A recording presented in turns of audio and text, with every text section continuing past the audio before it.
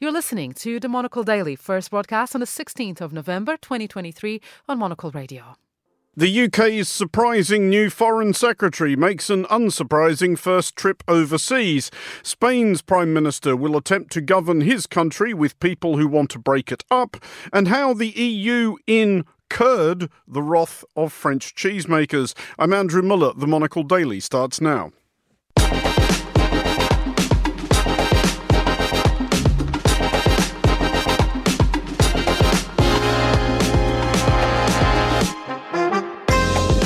Hello and welcome to the Monocle Daily, coming to you from our studios here at Midori House in London. I'm Andrew Muller. My guests Nina Dos Santos and Somnath Bhattabayal will discuss the day's big stories, and we'll have Henry Rees Sheridan's latest letter from New York City. Stay tuned, all that and more coming up right here on the Monocle Daily.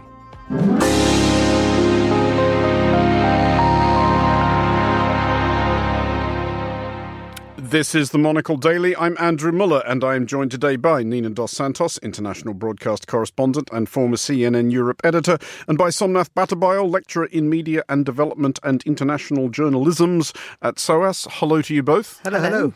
Nina, first of all, why do I get the sinking feeling that you have not dressed up like that for this programme? Oh, I'm wearing a sparkly, sleek evening dress, aren't I? I'm going to a Human Rights Awards ceremony later on today that's, going to be an occasion to, acknowledge quite a few remarkable individuals in their fight for human rights that, of course, as we know, is getting curtailed day by day, it seems, even here in Western countries.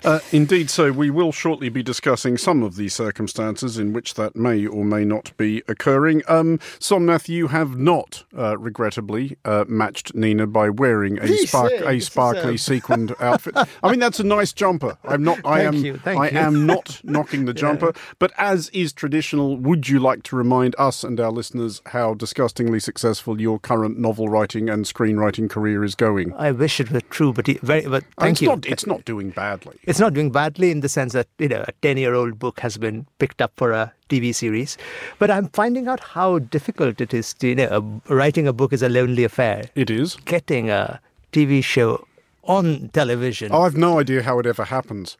I know people involved in this business, and I genuinely do not understand how anybody has the patience to actually see it through. Yes, well, the book was optioned 6th time, and the 7th time, as it has been getting done, the editing process, this was supposed to be on TV 8 months ago, but somebody or the other keeps saying, oh, can we have another cut? I know, I feel like we have been allowing you to plug it. I know, this is... I'm starting to wonder if you've made the whole thing up. But let me plug something else. Oh, go on. Jaipur Literature Festival, the largest such festival in the world, February 1st, my second novel gets launched. So that is, Red River is coming to town. Okay, so is the second novel going to come out before the TV series of the first novel is actually available? I'm hoping they both come out together. The publicity rubs off each other and I don't have to do much. Okay, well, we will doubtless talk about that again nearer the time. But won't you talk about the cricket? Well, the thing is, I was trying to avoid the cricket. I was trying to avoid the cricket for two reasons, Somnath. This, for our listeners in the non-cricketing world, is this Sunday's World Cup final between our respective homelands of Australia and India. We both are happy at the same time on cricket. Well, the two reasons I don't really want to talk about Somnath, one is that I rather suspect that India is going to win, and two, that it's one-day cricket, which I do not regard as actual cricket. What do you think about 2020 then? I mean, that's not even one-day cricket. Right. I mean, I guess you could argue at that point I can't lose either way. If Yes. Australia win, I'm happy because Australia won. If they lose, I don't really care all that much. Okay. No. But we will move along, and we will start with the first overseas visit by the UK's surprise new Foreign Secretary, former Prime Minister David Cameron, now Lord Cameron, of a location yet to be declared as of this broadcast. He has visited Ukraine, meeting President Volodymyr Zelensky in Kyiv before pushing on to Odessa with Ukraine's Foreign Minister Dmytro Kuleba. Cameron made all the predictable and indeed reasonable noises, unstinting support for Ukraine and so forth, and also made the obvious yet accurate observation that this was especially important at a moment when the world's attention was divided. Nina, probably not surprising that this is what Cameron does week one in his new job, but was it nevertheless an important gesture? I think it is an important gesture at this time, obviously, when all of the eyes of the world are fixated on events in the Middle East between Israel and Gaza. And of course, there's concerns about how much military funding is going to be coming from the United States after all the hullabaloo surrounding the Speaker in the House of Representatives and the debt ceiling. So I think it is important. And also, let's just be honest, the UK is one of the biggest weapons manufacturers in the world. About £4.6 billion worth of material has been committed since 2022 by the UK to Ukraine because, of course, first, the security of Europe, it's important. But also, it's important to keep providing them with these kinds of weapons that are making such a difference on the battlefield. We're talking about tanks, drones, anti-tank weaponry, rocket launchers, and so on and so forth. The UK makes a very successful version of the sort of HIMARS rocket launch system that America makes. So all of that will be the type of things that they will be talking about in terms of British commitment on, with the hope that then the United States, when it gets its act together, will be able to, commit as well and continue to commit. Somnath, a remark that Cameron made to President Zelensky. Cameron said, "I've had some disagreements with Boris Johnson, but his support for you was the finest thing he and his government did." It might be argued, and I suspect Cameron would argue, that is getting over a low bar, but nevertheless, is he right, do you think? Is that, if we think of Boris Johnson in terms of legacy, is that the headline? I wonder how difficult it was for Cameron to acknowledge that despite their 40 years of friendship. But yes, it was one of Johnson's finest moments as Prime Minister.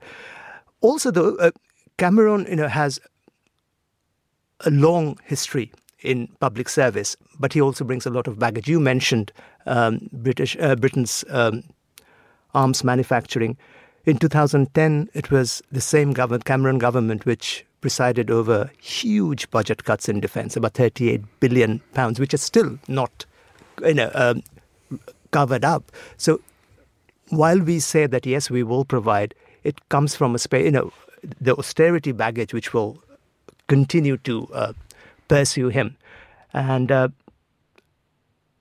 but, as you said, both in the very first week, going down to Ukraine when times are really difficult for the attention being divided was a critical moment. And, it was a strong statement made by Britain. Well, this statement he also made, Nina, that it was dangerous to Ukraine, the division of the world's attention, coupled with the fact that getting on for 2 years of Ukraine defending itself from Russia, attention was waning anyway. Is that actually dangerous for Ukraine? How reliant is it still on feeling like it can command headlines?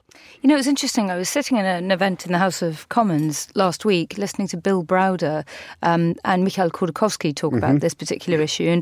And Bill was saying, the biggest risk that the world faces at the moment is that countries like the UK and the United States give Ukraine just enough weaponry to make sure that they don't lose the fight, but not enough to win it. This is a common complaint among Ukrainians. Exactly. And it appears as though we're in danger of reaching that type of territory. It's a holding pattern. Exactly. Yeah. Accelerated, of course, by events in the Middle East, especially if that becomes a wider conflagration. So I think it is an important point. And, one thing I would say, though, that was comforting over the last week was that if you look at how much the oil price cap has affected Russia, there's signs that it is starting to affect the Russian economy a little bit.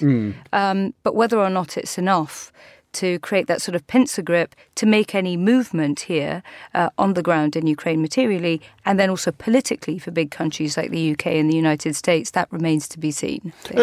Just finally on this, Somnath, a thought that did occur to me, and it does so tell us something about the difference between the two great transatlantic allies. There will be a presidential election in the United States next year. There will probably be a general election in this country next year. But in the US, aid to Ukraine will be a huge election issue, whereas in the UK, it strikes me, it will barely be an issue at all. Probably not. I think morally, the UK public is far more pro-Ukraine than the US would be at this. I mean, there's another point when I was which comes to mind. Cameron's closeness to China has been so much talked about. I wonder, if his movements towards Ukraine, can he put any pressure on China? Is there any kind of movement that might happen? I wonder, just a thought that, will his proximity, can it be leveraged at all? That's a really important point. And also there were former US ambassadors in town last week talking about exactly this issue. When on the day it was announced that David Cameron would be coming back into government, there's a lot of hawks in the United States, China hawks, that are quite concerned that with the current makeup of this government at the moment, between Rishi Sunak and then David Cameron having such an important position, that sort of commercial interests might in the end trump that security concern that hawks on both sides of the House, by the way, in the United States have vis-à-vis China. Well, to Spain now, which at last knows the identity of its new Prime Minister, and it's the one they already had. After months of wrangling following a somewhat inconclusive general election in July, incumbent PM and leader of the Socialist Party, Pedro Sánchez, has corralled a small working majority in the Congress of Deputies. He has done it, however, by relying heavily on two smallish parties dedicated to the cause of Catalan independence, which is to say his government of Spain will henceforth be reliant on the goodwill of people whose whole thing is wanting to break Spain up. Somnath, is this necessarily as weird as it sounds? Much as the socialists across Europe would be celebrating this, there's this dilemma right at the heart of this decision too. Sanchez had been very clear during the election that he was not going to offer this deal. There would be no clemency. The absolute, the black and white nature of this, that I want to be Prime Minister and the leader of the country and to do this deal, there's a moral vacuum at the center of this, which the People's Party is going to really exploit. Look, even the People's Party, who, lest we forget, did actually kind of win the election. Win the election. And that's why it's so evident, it's so stark. And much as he's saying that, talking about a united Spain, already Jans have already said, look, don't overreach yourself. We are separatists unless, and we'll keep a very strong hold on you. That this is going to be a difficult time for Spain. I mean, united Spain is not what we will see in the next 4 years. Nina, there's a couple of arguments in favour of what Sanchez has done, which Sanchez is obviously leaning on fairly heavily. One is that if he hadn't done this, it would put the country through yet another election, and who knows if another election would return an even more conclusive or less conclusive result than the previous one. His other argument, and this may be a bit of a reach, is that by incorporating the separatists into the government of Spain, he kind of neutralises the issue and prompts a sort of general grand national reconciliation. Is that as self-serving as it does sound now that I've said all that out loud? I think the second argument is the weaker one, as you rightfully point out, isn't it? Very clearly, because the problem is that what it does is it opens up the door for this to come up yet again in the future and poses some constitutional problems. So there's about 300 people who are linked to the Catalan separatist movement who've been accused of all sorts of crimes between 2012 run all the way up to the 2017 referendum. And essentially, as part of this deal that Sanchez is putting forward, is that they would immediately grant them amnesty. But what precedent does that set? There's a lot of Spanish conservatives who will be deeply disaffected by that. Not just those in the Partido Popular. It's also just your average Spaniard who isn't potentially a Catalan, who isn't in favour of these various separatist movements, because it's not just Catalonia that this is important Indeed for. not. Remember, it's Euskaria, the Basque country, Galicia. So I think there's a real concern here that it sets a precedent. And, who knows whether or not this government will actually hold. Yeah. Well, indeed. But do you think there is a concern there, Somnath, that having been amnestied and having been, I guess, therefore they might interpret forgiven, the separatists might think, well, there's no disincentive to having another lash at this? I mean, more than the separatists having a lash, it is there is a real danger that the right-wing population might take to the streets. I mean, there's a bit of numbers of them already have. Yes, and there's a bit of frothing, from papers like the Telegraph, which is talking about a January 6th like insurrection in Spain. So I think that danger is more, far more proximate than Catalan separatist movement. And indeed, there was a member of the Vox party who was shot in the head, wasn't there, about a week ago? Yes. But might Sanchez also have calculated, Nina, that the moment, if there ever was a moment for Catalan independence, has in fact passed? Recent polls suggest that such support as there was, which was never overwhelming, is declining even further. I mean, not that the Catalan separatists have been necessarily notable for their logic and reason, but might they also have understood that the game is basically up on that front? I think this is a really important point, Andrew, here you're making, and it has ramifications for instance, what happened in Scotland with the 2014 referendum over there, the Scottish National Party, and then the sort of implosion of the Scottish National Party under Nicola Sturgeon's watch, not just because of allegations of how finances were managed, but also, as you said, because essentially without a figurehead like, for instance, Carles Puigdemont or Alex Salmond and Nicola Sturgeon, sometimes these movements run their course and fizzle out, especially if when these officials are elected and they spend so much time campaigning that they can't actually deliver the policies on the ground, which is what we've seen in Scotland. So I think perhaps he is making that calculation, yes. And it has ramifications, as I was saying before, not just for those different parts of Spain with their own less powerful separatist wishes, but also parts of Europe, like, for instance, Scotland. Indeed, Feijóo was saying of the Partido Popular in Spain, the conservative side, was saying if this happens, it'll have important consequences for other parts of the EU as well, where there are these separatist regions. In fact, they're already calling on the EU to look at this, right? Yeah. I mean, but just a final thought on this, and this is possibly wishful thinking on my part. Is it possible as well that in staging that referendum 6 years ago, Somnath, that the Catalans became acquainted with quite how ridiculous a great deal of international opinion thinks their cause is? I mean, I'm not saying there is no history of unfair treatment of the Catalonian people, but can they not see at this point that being what they are, an extremely prosperous part of a generally prosperous, well-ordered European country, is probably not the sort of thing worth staging a revolution over? You're saying that they need better PR. Probably, yes. Their cause is not on the foremost in everyone's mind at the moment, yes. Well, let's move along to the World Health Organization, which, possibly missing the attention, has named a new global health threat: loneliness. The WHO has indeed launched an international commission to investigate the problem, led by US Surgeon General Vivek Murthy, who is of the belief that loneliness is as bad for the health as smoking 15 cigarettes a day, leading to noticeably grim outcomes in terms of dementia, general mental health, strokes and heart disease. The WHO is of the belief that the recent COVID-19 pandemic accelerated the problem, encouraging people to lead cloistered lives at a time when technology further enabled exactly that. Nina, are you necessarily buying this?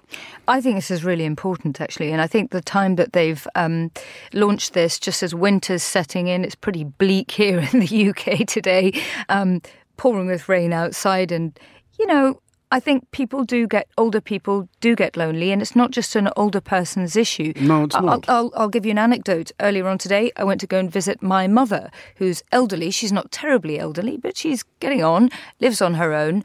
And I was saying, have you been out today? She said, no, I've got loads of friends. I've been on the telephone all day.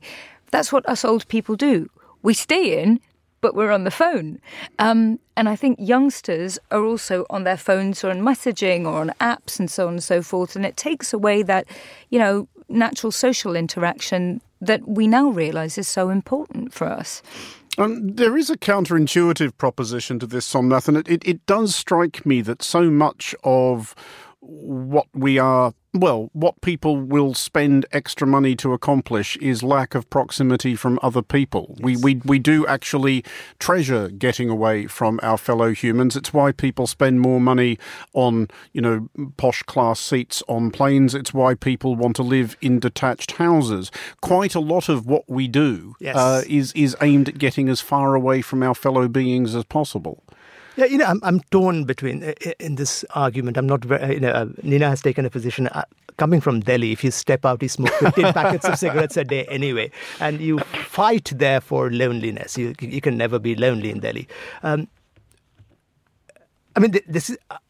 And WHO has already said that this is not just a global north problem. Mm-hmm. They're trying to be sure that, because they understand some of the ridiculous nature of saying 15 cigarettes and loneliness is the same. Honestly, there are parts of this world. I mean, you mentioned winters. Diwali is the time where you can't get away from people in India, right? Good point. These are, sorry, I mean, my position on this is probably not as bad as smoking. There is, of course, a certain amount of danger. I understand that, young people on their phones being alone. I think also what you mentioned, Andrew, there's a difference between being alone and being lonely. Oh, absolutely. So one can be lonely in a crowd and be on your own terms. Of course. So I understand that. But I'm not sure how the research said 15 cigarettes and loneliness is the same. I don't think it is the same. I mean, I don't think it's exactly the same. They were.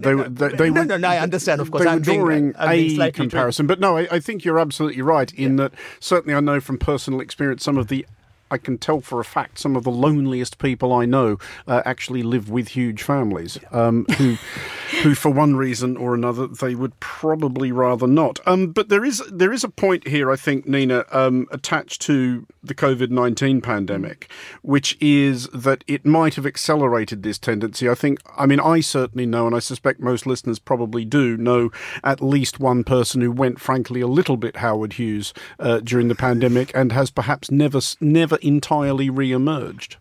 Yeah, I think you're right. And they can have Zoom calls and WhatsApp and FaceTime calls with you, and you'd probably never notice that they have become so detached. That's the risk as well, isn't it? But it does have huge implications for your health. I mean, looking at the data that the WHO put out, and by the way, the reason they've probably done this now is that they have a few years' worth of data because of the pandemic, and they reckon that being lonely, especially for older people, increases the risk of developing dementia by 50% and 30% when it comes to the risk of coronary artery disease, as I was saying before, because people don't need to go out to see people anymore. They don't need to be as mobile. So I think there's some confounding factors that link loneliness to other health issues that they haven't sort of divorced and separated inside this report. But I think it's all common sense, isn't it? Really, human beings are social animals. Well, you say it's common sense. The Commission on Social Connection proposes to run for 3 years, and nice work if you can get it. But Somnath, is it? I mean, they'll be fed up with each other. Exactly. They just want a bit of time off, a bit of peace and quiet. You still don't want to go back to work. You still want to work from home. But really, Somnath, what conclusions, what remedies are they going to be able to propose beyond put on a clean shirt and go out and meet some people? Imagine the amount of money they're spending for 3 years, and you're asking me this question on radio. What are they going to do? I don't know.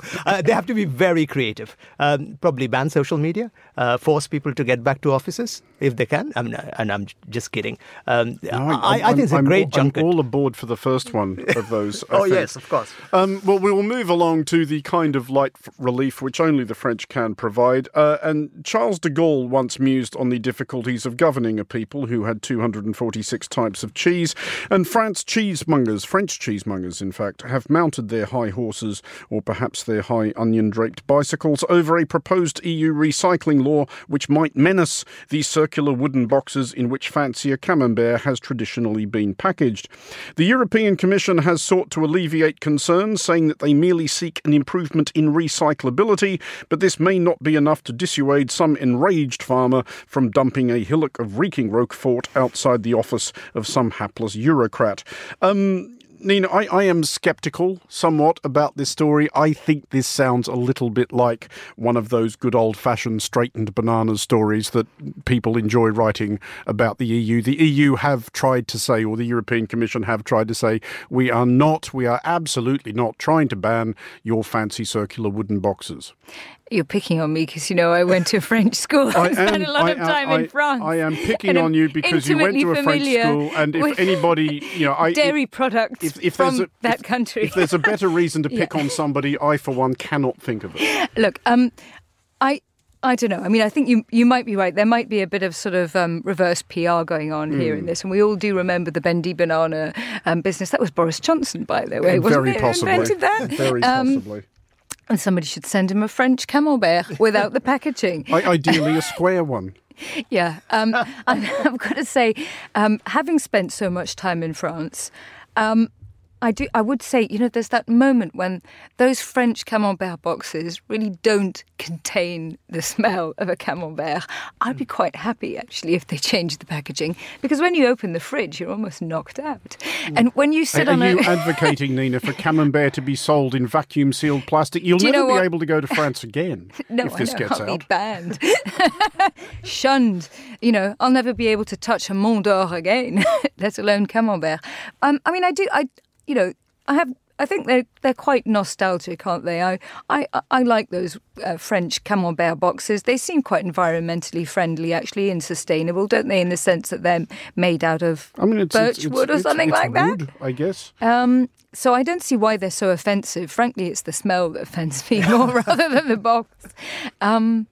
But yeah, it might be a confected argument. Laurence Boone, the EU minister in France, obviously has taken that position, hasn't she? And she's briefed journalists saying, look, this is really a non-story and they're picking on us. I don't know. I think it's a storm in a camembert box. My other pet theory, Somnath, hastily improvised, is that some frankly bored bureaucrat somewhere feels like, his job means nothing and no one pays attention to them, has just floated this to wind up the French because he knew it would get a reaction. Well, unfortunately, he's probably not British anymore working at the EC. Of course. But somebody's just thought, it's been a slow week. I know. After a good bottle of Bordeaux. Yeah, but, I can't offer much on this one, simply because first I'm vegan and my wife is lactose intolerant, and having grown up in India, we had only Amul processed cheese. I can't even pronounce all these names, so, there's nothing much I can say. There is a wider point here, though, just finally on this, Nina, about the extent to which traditions should be deferred to in these respects, because that's often what is at the heart of these straightened banana stories about the EU, that they are actually trying to modernise something, they are trying to make something more efficient, more environmentally friendly, but people get sentimentally attached to something because that's just the way we've always done it. And particularly the French, because let's face it, France sells its culture more effectively than any other EU country. That's obviously in the wine market, where many people, including I think yourself, Andrew, have said that it's very well marketed French wine and commands a significant premium as a result. Whereas, for instance, Hungarian Tokai might not be that well known, and they might not have been able to invest quite so much and defend that cultural patrimony. And I think that's what's at the heart of this, whether it's Camembert, Champagne, Bordeaux. It's something that's really uniquely French. It's not entirely French or a French neurosis, Somnath. There's certain Italians who get terribly excited if somebody else tries to call their chunky cheese Parmesan. Oh, absolutely. But there's something which I was just, in this article, I was wondering that this conversation is only for industrial production of cheese, not for artisan. Is this? Am I correct? I believe so. So it's only when finally we can figure out whether we are buying really good cheese or that's a good point. Yeah, that probably is what getting the industrial production people really upset. Well, so do we come out of this thinking that the quaint wooden circular box might actually be a sign that you're getting the good stuff? Well, I guess the industrial production also comes in circular, but they'll be now forced to go on in plastic. So we will actually spend more money buying the circular boxes. I think we've solved the problem. It's a stinky one. Somnath Bababayal stinking bishop. And Nina Dos Santos, thank you both for joining us. It is time now for our letter from New York City. Here is our correspondent, Henry Rhys Sheridan. Early in the morning, on Thursday, November 2nd, federal agents conducted a raid on a home in the Crown Heights area of Brooklyn. They seized 2 laptop computers, 3 iPhones and a manila folder. The folder was labelled with the name of the mayor of New York City, Eric Adams. The devices and folder belonged to Brianna Suggs, a 25-year-old campaign consultant who is Adams's chief election campaign fundraiser. The raid was part of an investigation by federal authorities into whether Adams accepted illegal donations for his successful 2021 mayoral campaign, including from the Turkish government. The full scope of the investigation is not known, But we do know that one of the most important episodes being looked at involves the Turkish consulate building in New York. Turkish House is a 36-floor, glass-fronted skyscraper located near the United Nations in Midtown Manhattan. It serves as the headquarters of multiple Turkish diplomatic missions in New York City, as well as a centre of Turkish cultural activity. Back in 2021, the Turkish Consulate General was gearing up to open the building. Their plan was for the Turkish President, Recep Tayyip Erdogan, to preside over the building's ribbon-cutting ceremony in September of that year, while he was in town for the United Nations General Assembly. But there was a problem. The New York Fire Department found multiple issues with the building's fire safety plans and refused to sign off on an occupancy licence. This threatened to derail the plan to have Erdogan at the opening ceremony. At the time, Eric Adams was not yet mayor of NYC. He was still serving as Brooklyn Borough President, but he took the step of contacting then Fire Commissioner Daniel A. Nigro and relaying the Turkish government's desire to use the building, at least on a temporary basis, for the ribbon cutting. This move was unusual. Turkish House isn't even in Brooklyn, and the borough president's powers don't extend beyond the borough's borders. But Adams had recently won the Democratic nomination for mayor. This basically guaranteed that he would become the next mayor of NYC because the Republican nominee wasn't going to offer up a serious challenge. Everyone dealing with Adams during this period, including Daniel A. Nigro, would have been aware of this fact. In the end, the city issued a temporary certificate of occupancy for the Turkish House. President Erdogan was able to formally open the centre on September 20th, 2021. At the ceremony, Erdogan said the skyscraper reflected Turkey's increased power. Eric Adams claims that when he called the fire commissioner, he was simply advocating for the interests of his Turkish constituents in Brooklyn. He had long-standing ties to the Turkish community. He also had a long-running relationship with the Turkish Consulate General, which had paid for part of a trip he took to Turkey in 2015. But the feds are looking into whether Adams's relationship with Turkish interests was more involved and less proper than he claims. What they're really interested in is whether the 2021 Adams campaign was implicated in a straw donor scheme. This is when illegal contributions of foreign money are made to a campaign through donations in the names of eligible individuals. To illustrate the kind of things that the feds are looking into, take a fundraiser that was held for Adams in May of 2021. It was organised by KSK Construction, a Brooklyn building company owned by Turkish immigrants. Adams's campaign reports show that at the event, 48 donors, including the company's owners, employees and their families, along with others in the construction and real estate industries, donated $43,600 to the Adams campaign. Those contributions enabled Adams to obtain another $48,000 in public matching funds, for a total of nearly $92,000. Sources have told CNN that federal investigators have found evidence that KSK returned money to employees in the same amounts as the contributions. This might suggest a straw donor scheme, though there's no conclusive evidence of that yet. KSK isn't the only Turkish organisation that made significant donations to the 2021 Adams campaign. People affiliated with a Turkish-owned non-profit called Bay Atlantic University made $10,000 in donations to Adams's mayoral campaign that were subsequently returned. The Adams campaign claims that it had already raised more money than it could spend. Perhaps most eyebrow-raisingly, Adams accepted donations from 3 members of a foundation incorporated by Bilal Erdogan, the son of the Turkish president. Neither Adams nor Brianna Suggs, his head of fundraising, whose home was raided, have been accused of wrongdoing. Adams has said he's cooperating with federal authorities and has already proactively reported at least one instance of improper behaviour. But the investigation is ongoing and has already attracted more attention to Adams's questionable connections than any other scandal he's faced during his near 2 years in office.